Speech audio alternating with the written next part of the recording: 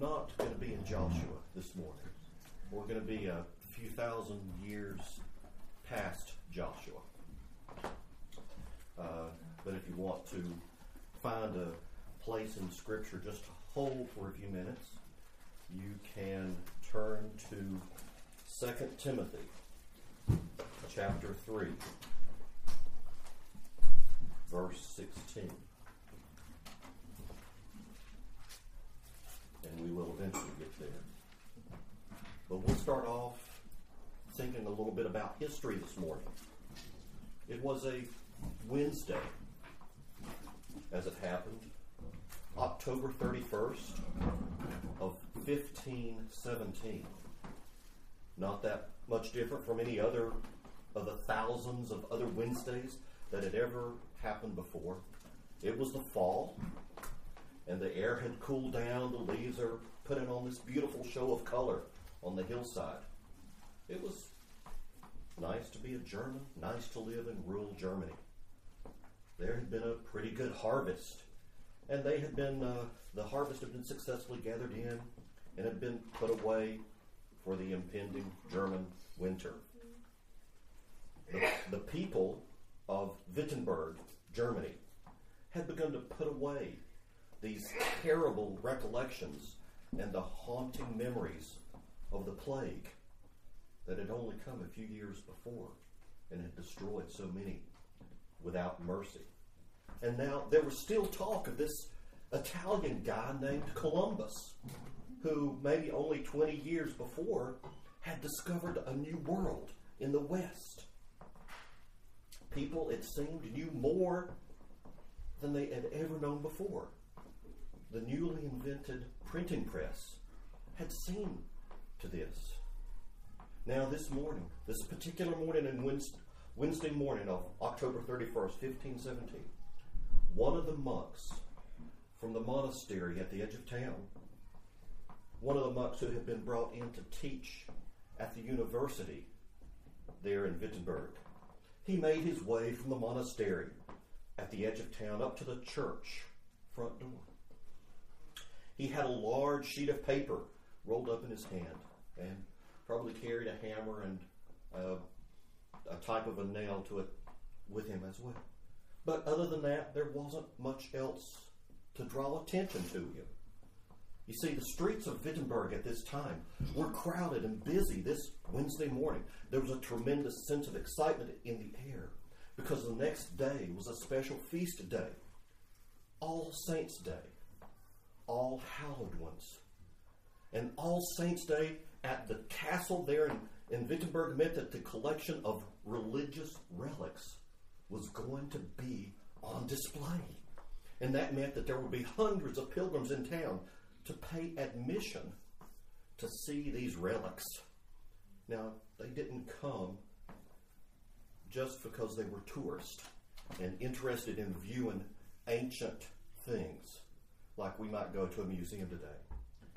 No. I mean, these relics were interesting. I mean, who in their right mind wouldn't pay to see the mummified thumb of Jesus' grandmother, St. Anne? I would. I ain't really. But you've got to understand, that's not the principal reason people stood in line and paid money to see the relics at Wittenberg. They stood in line and paid to visit these relics on All Saints' Day because viewing these relics provided a wonderful opportunity for these people to obtain a pardon from their sins. Now, the reason that they were called indulgences, but we can just say a pardon for their sins. And the reason that these were necessary was that they had been taught that Jesus Christ's death was not sufficient to remove the punishment of their sins. I mean, they believed that Jesus' death and resurrection had secured their eternal forgiveness. But for their temporal sins here on earth, well, these sins had to be satisfied, had to be paid for by some type of suffering, or by doing some good works, or doing works of penance sufficient to offset their sin. So it's like a scale, and they have to do good works to balance the scale, or by spending time of purification in this mysterious and terrifying place that they referred to as purgatory. Now, of course, they knew that purgatory was not the same as hell, but they also knew they didn't want to go there to experience it anyway. They wanted to avoid it at all costs. So, a person could go up to the castle, pay a few coins, go in, and view some of these extraordinary relics, then contemplate their sin, determine to turn over a new leaf. I'm going to do better tomorrow. Then come out with an official document stamped and sealed by the Mother Church itself, guaranteeing forgiveness from all punishment of their sins now, and more importantly, again, in the day of their death. And so that was what was going on in this little quiet town in Germany on October 31st of 1517. But it was quiet. It was peaceful. I mean, there was hardly any trouble of any kind during this time, except for the plague, and except for the occasional war, and except for the ignorance and the poverty, and except for the encroaching Muslims in the East. I mean, it was a pretty good time to be alive in Germany. Doesn't sound familiar at all, does it? But then there was this German monk who was about to fasten a piece of paper to the front door of the castle church. Now, to us, that might really sound strange, but in those days, that was the way that you made announcements, and especially here, that was the way that you communicated with other members of the educational field. See, he was a professor at the university, and so he wanted to start a high-level discussion about certain things. And so that was this list that he had rolled up in his hand. He just wanted to talk about it. And that's all he intended to do. He wanted to start a discussion among scholars about a few things. Well, 96, that's more than a few, but a few things that had troubled him. Such as these indulgences, the practice of selling and of selling the indulgences and being able to buy your way out of purgatory. And he was about to start something. His name was Martin Luther. And he was about to start the Protestant Reformation. And I wanted to just bring that up and get us thinking about it, since Reformation Sunday is coming up at the end of the month. And I like to think more about Reformation Sunday and put a stronger emphasis on that than what our society places an emphasis on, Halloween. I mean, you can't get past that. Every store has Halloween decorations and the Halloween candy. The neighbors have ghosts sticking up out of the ground, and Wicked Witch of the West legs or the East legs sticking up out of the ground. So you can't get past it. But we, as a church, need to think past it. We need to remember where our I guess in a sense, where our roots come from, and why the Protestant Reformation is so important. Henry is learning some Latin words in school, and so I thought it would be good for us to learn a few Latin phrases this morning, particularly just 5 Latin phrases. That won't be really hard at all. And these 5 phrases, they summarize the Reformation. They summarize the Reformers' beliefs. And they're called the 5 Solas. S-O-L-A, solas. Now, the word sola means alone or only in English. And so these 5 sola, they present the 5 fundamental beliefs of the Protestant Reformation, the 5 pillars which the early reformers believed were essential to the Christian life and practice. You know, think about it. These were important in clarifying what is the gospel, the good news of Jesus. That, if you think about the church being a living entity, so to speak, the gospel is at the heart. The gospel is the heart, the beating heart of Christianity. And if you mess with a heart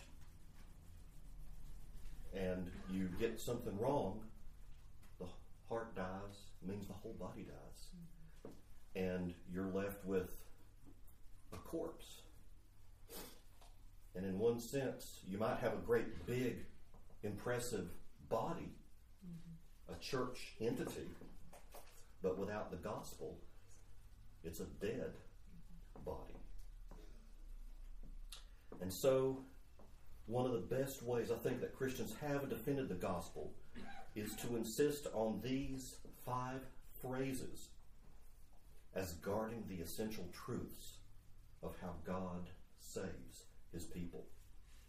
And so God saves his people by grace alone, through faith alone, in Christ alone, revealed in Scripture alone, to God's glory alone. The 5 solas of the Reformation. And each one of these, you notice it ended in alone. And this alone is crucial. Because if you add anything, if you add things to grace, or to faith, or to Christ, or to Scripture, if you add anything to God's glory, you destroy the gospel. It becomes a false gospel, like Paul talks about in Galatians, and a false gospel that no longer represents biblical Christianity. And so it's important to say, it's important to think about, to remember that biblical Christianity has held these truths not just from the time of the Reformation, but has held it through all the ages. But they had been forgotten. The church had grown cold at that time, and the church needed a reformation. You see, in the Middle Ages, in the time of Martin Luther, everyone, unlike today, actually knew they were sinful. And everyone knew there was a judgment. And so the question was, how do they escape hell and get saved? And so the answer given by the church was, we've got a system of salvation to offer you. A system that even extended beyond the grave. So even when you died, you couldn't get off this treadmill. You still had a purgatory to go through, so taught the church. Your whole life was taken up with a system of going to Mass, going to confession, doing penance, praying your set prayers, visiting shrines, buying indulgences, a system where you had to pay for your sins and earn approval from God. And of course, all of this is contradicted by Scripture. You know, Scripture says we're saved by God's grace alone, by His kindness, His mercy, His love. It's only simply by trusting in Him. And what happened was Martin Luther was reading through Romans when he eventually came to a point where he clearly understood Scripture. He clearly understood how the teaching of the church didn't line up with Scripture at all. And the printing press had recently been invented, and so Luther's teachings, they could spread kind of like wildfire. And Luther being in Germany, he was kind of in a good place with almost in a protected place. The person that was in charge of that area of Germany protected Luther and kept him from coming under attack by the church or even by the Pope. And so these events all took place at a certain time, so that it was Martin Luther who struck the match, so to speak, that lit the fire of the Reformation. And these reformers, they developed these phrases to summarize Scripture's teachings, to help people remember what is really essential and what the true gospel is all about. So, the first one in Latin is Sola Scriptura, and Scripture alone. So when the Reformers would use the word Sola Scriptura, they were expressing their concern for the Bible's authority. And what it meant was that the Bible alone, not the Pope, not the church, not traditions of the church, not church councils, and not even people's subjective feelings, but the Bible, but Scripture alone. Now, other sources of authority have a role to play, and some are even established by God. You've got to have authority within the church, such as church elders. You've got to have authority in the home, the authority of parents over children. But Scripture alone is the ultimate authority. And so if any of these other authorities depart from Scripture, they are to be judged by that Scripture and rejected. Scripture is the authority. Thus we come to 2 Timothy 3:16 and 17. All Scripture is inspired by God and is profitable for teaching, for rebuking, for correcting, for training in righteousness, so that the man of God may be complete, equipped for every good work. That was the foundational verse for Sola Scriptura. And, it can be said that the seed of the Reformation began to grow as Martin Luther read the Bible in the original languages. And it began to bloom a few years later when he was actually under trial. And this thought about Scripture alone had solidified in his mind. He was under trial, and there was this place called the Diet of Worms, where he stood several years later, actually in 1521, and he said this. He had a stack of books that he had written, and the priest of the Catholic Church had said, "Will you change your mind and turn back and believe what the church teaches instead of what Scripture teaches?" And he said this: "Unless I am convinced by the testimonies of Scripture or by clear arguments that I am in error, for popes and councils have often made mistakes and erred and contradicted themselves. Unless I'm convinced by Scripture, I cannot withdraw, for I am subject to the Scriptures I have quoted. My conscience is captive to the Word of God. Here I stand. I cannot do otherwise. So help me God." My conscience is captive to the Word of God, meaning that his heart was true to the Word of God, not true to church teaching or true to the words of other men, but true to the Word of God. And this was what he spoke here was a very beautiful expression of probably the most foundational principle, that the Reformation was indeed founded on the Word of God, Sola Scriptura. And all the reformers, like Luther, rejected the doctrines of tradition, of councils of popes, in favor of Scripture. The next one is Sola Gratia. Sola Gratia. By insisting on grace alone, The reformers were denying human methods, human techniques, or strategies could ever bring anyone to faith. They were saying, apart from the grace alone that comes from God, apart from the regenerated work of the Holy Spirit that flows out of this grace, no one can be saved. Since we, in our lost condition, we human beings are not capable of we're not capable of seeking out, we're not capable of cooperating with God's grace. It is grace alone, through the work of the Holy Spirit, that brings us to Christ. Finney disagreed. Finney disagreed. Yes. But it's that grace alone that will raise us from a spiritual death to a spiritual life. This verse is out of Romans. Romans 3:23 and 24.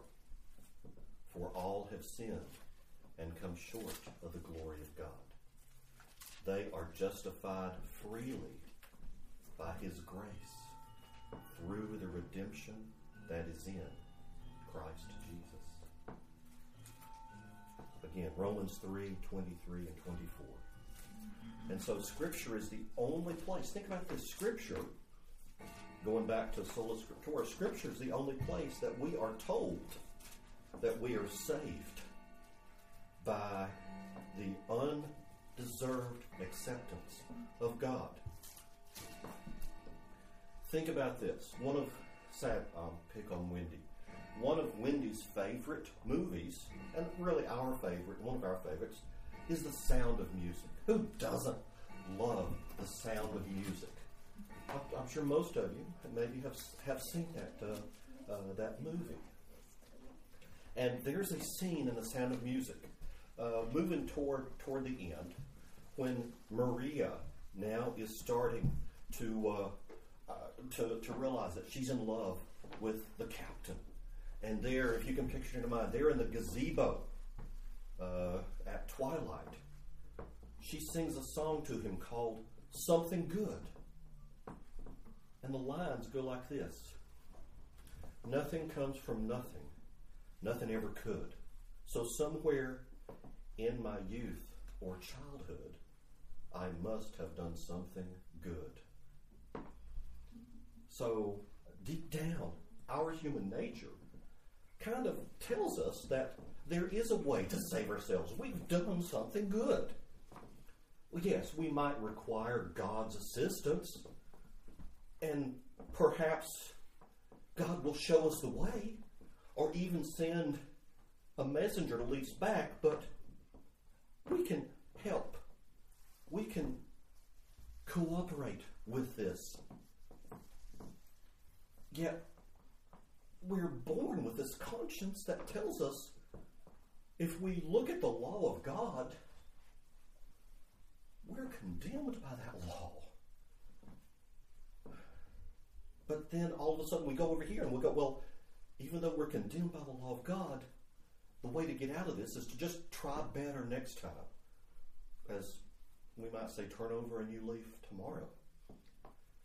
But the struggle is the gospel is not lodged somewhere in our heart or our mind or our will or our emotions. It's an announcement that comes to us from Scripture, Sola Scriptura. And that announcement, sadly to say, for the most part, because we are who we are, thinking that there's something good inside of us, and the gospel says they're not. When we hear the gospel, many times it comes to us as foolishness. And our first response might be to laugh, like Abraham's wife Sarah laughed. You know, there's a story of this man who fell off a cliff. But on his way down, he managed to grab hold of a branch. And he saved his life. But he realized that, he's holding onto the branch with both hands. So he calls out, "Is there anybody up there who can help me?" And to his surprise, his voice boomed back. I'm here and I can help you. But first, you're going to have to let go of the branch. Thinking for a moment about his options, he looks up and calls back again. Is there anybody else who can help me? We're looking for someone to help us save ourselves. We're not looking for somebody we're not looking to let go of the branch and let somebody catch us. We're looking for somebody to simply help us help ourselves. But the law of God tells us that even our best works are like filthy rags. And yet it tells us also, the gospel tells us that there is something in God and in His character, His kindness, His goodness, His mercy, His compassion. It's in God and not in us that saves us. And as I've mentioned, many in the church at that time, they believed that they had to do their part in salvation. There was a phrase back then that said, God will not deny His grace to those who do what they can. Now, and we've got something like that today, very close to it. God helps those who help themselves. And did you know that somebody went out and did a survey? And first of all, they asked the person if they were what would be classified as a evangelical Christian. And then they asked them if they thought that this phrase, God helps those who help themselves, was in the Bible or was a biblical idea. 84% of the people who claimed to be an evangelical Christian said, yes, that comes out of the Bible. 84%. And of course it doesn't. And of course, during the Reformation, people didn't think this as much. The Reformers didn't think this at all. They believed that all sinners were justified, declared righteous by God, and saved wholly by grace through faith. Which leads to our next sola. Sola fide. Only by faith. The Reformers never got tired of saying justification is by grace alone, through faith alone, because of Christ alone. You see, this justification is a declaration of God based on the work of Christ. Maybe the full way to state this understanding is justification is the act of God by which He declares sinners to be righteous because of Christ alone, by grace alone, through faith alone. And this comes from Ephesians. It's Ephesians 2, 8 and 9, which says, "For you are saved by grace through faith, and this is not from yourselves. It is God's gift, not from works, so that no one can boast." So, according to Scripture, God declares a person. And get this blows my mind. God declares a person to be righteous even before that person actually begins to live righteous, before that person becomes righteous. So this declaration that the person is righteous is not in response to any spiritual steps forward or in response to any moral steps forward, but it's what we would call an imputation of the perfect righteousness of God to that person by faith alone. When the person trusts in Christ, that very moment that they trust in Christ, they are clothed in His perfect holiness. Does that mean that you have stopped sinning at that point? I could ask the question of how many people in here have stopped sinning now? Bill hasn't. But this is the wonderful thing, isn't it? This is the wonderful thing, that we are clothed in Christ's righteousness. Even though as believers we are still sinful, we are now judged by God to be blameless in His sight. Isn't that amazing? The next one. Solas Christus. Only Christ. Christ alone. I mean, the church in the Middle Ages, they spoke about Christ. And of course, a church that fails to speak about Christ isn't a church at all. But this church, the medieval church, had added human achievements to the work of Christ, so that it was no longer, so that you could no longer say it is Christ's work alone and His atonement that brings about salvation. And the Reformers viewed this as probably the most basic, probably the worst of heresies against God, because the church was teaching it was God plus our own righteousness. And so they came up with Christ alone to go against this error. This is found in 1 Timothy 2:5.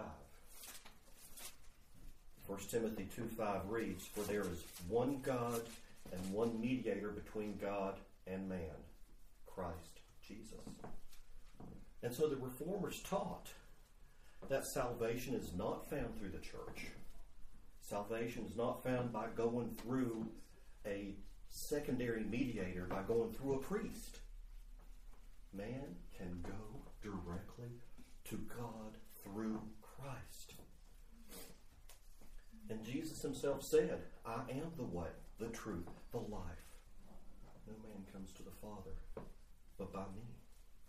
This is the doctrine expressed in Solas Christus, Christ alone. And there's a very important Reformation principle that was developed by another reformer, John Calvin. He said, Christ is the beginning, the middle, and the end, that it is from Him that all things must be sought. There is nothing is or can be found apart from Him. And he said this, he said, when we see the whole sum of our salvation, every single part of it, and we must beware, we must take caution against deriving even the smallest portion from somewhere else.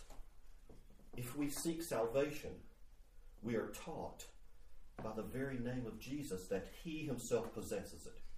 If we seek any other gifts of the Spirit, we find them through Christ, in Christ. We find purity in Christ's conception. We find that indulgence in His nativity, in which we were made, in which He was made like us in all aspects, being human, and so in order that He might sympathize with us. If we seek redemption, we find it in His passion. We find acquittal in His condemnation. We find remission of the curse in His cross. We find satisfaction in His sacrifice. We find purification in His blood. We find newness of life in His resurrection, immortality in His resurrection. So let us draw our full supply from Him and none from any other quarter. This is what Calvin writes. And so the Reformation, more than anything else, was an assault on, at this time, faith in humanity. This is where people were putting their faith. So the Reformation was an attack on faith in humanity and a defense of the idea that God alone is where we should have faith. Christ alone is where we should have faith. And God alone reveals himself to us and saves us. We do not find him. He finds us. The emphasis, Christ alone. Jesus, the only way of knowing what God is really like. The only way of entering into a relationship with him as Father instead of as Judge. And the only way of being saved from his wrath is Christ alone. Now we have one last sola. Soli Dei Gloria. For God's glory alone. And I think all the other solas can be, in a sense, wrapped up or summed up in this one. To God be the glory alone. You know, the Apostle Paul wrote this in Romans. He said, to him be the glory forever. For from him and through him and to him are all things. So we can say to God be the glory alone. But the scripture reference that I just want to point you to is out of 1 Corinthians. And it's 1 Corinthians 10:31. 1 Corinthians 10:31 says this, therefore, whether you eat or drink, whatever you do, do everything for God's glory. When you were going about your day-to-day business, work, school, whatever it is, raising a child, it says right here, whatever you do that for God's glory. In your marriage relationship, getting married, you do that for God's glory. There is nothing that this verse doesn't have an exception to, does it? Whatever you do, except for this or except for that, there's no exception here. Whatever you do for God's glory. I think the truth of this can be expressed in the answer to a question.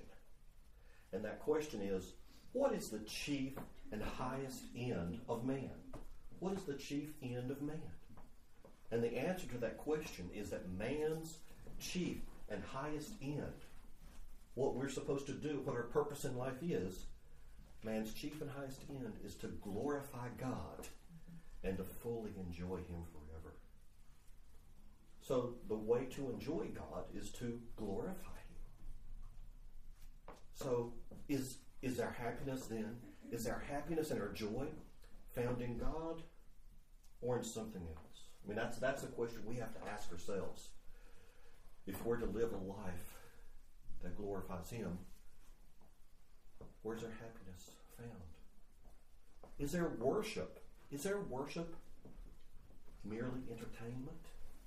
Or is it worship of the living and true God? So that our worship is bringing glory to him.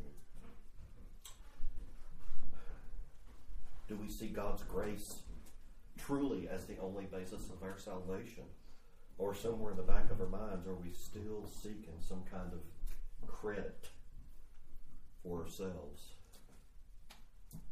You know, God's brought about the salvation, but he's going to think better of me if I do these things. You know, the reason for our existence as individuals and as a church is to glorify God. We are saved so that we may glorify God joyfully and freely. And even worship. Worship is not primarily for our enjoyment, although it brings joy to our hearts. Worship is for the glory of God. And we must walk together as a church, not only for our encouragement, certainly that's a big part of it, but we must walk together for the glory of God. We must evangelize and be witnesses and seek to see other people become Christians, converted for the glory of God. Oh, it's because the Reformers saw that the glory must be ascribed to God and God alone that they cared not to please men. And some of the Reformers paid for this with their lives. They sought to bring the church back to biblical purity. And we must say that it is the principle of Soli Deo Gloria that drove the Reformers in their work.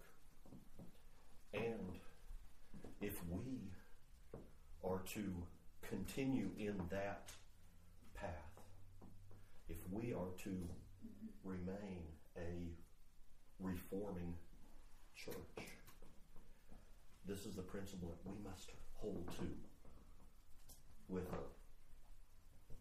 an unbreakable grip. As more and more churches become people-centric or market-sensitive, there's a pressure to do things to please man rather than to please God.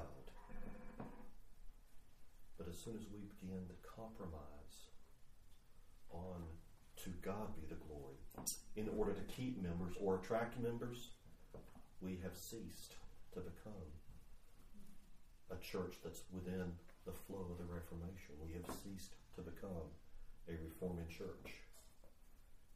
And in that sense, we cease to become a church of Christ.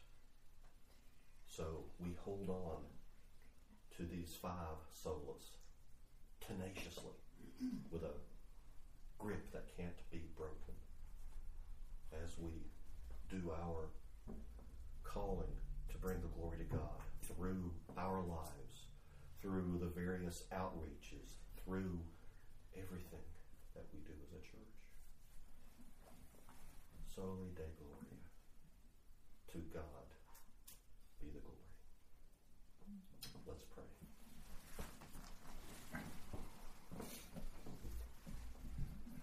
Father, we stand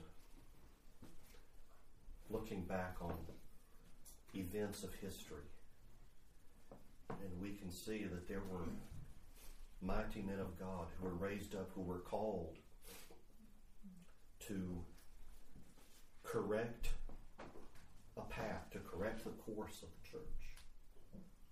And we can see how you gave them wisdom to formulate certain phrases to remind us what the core of the gospel is. Help us, Father, to never lose that as individuals or as a church.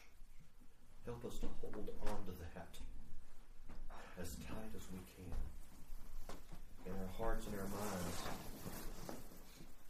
Father, help us to always live our lives to bring you glory. Live our lives with Christ as the focus, keeping our faith on Him. Father, then may we keep the Scripture as the center of our lives, that would be what we use as our foundation as we would walk through life to know you better. We give you thanks, Father. We give you thanks for the Scripture that you've given us. We give you thanks for your word. We give you thanks that you have called us out of darkness and into your marvelous light. We praise you.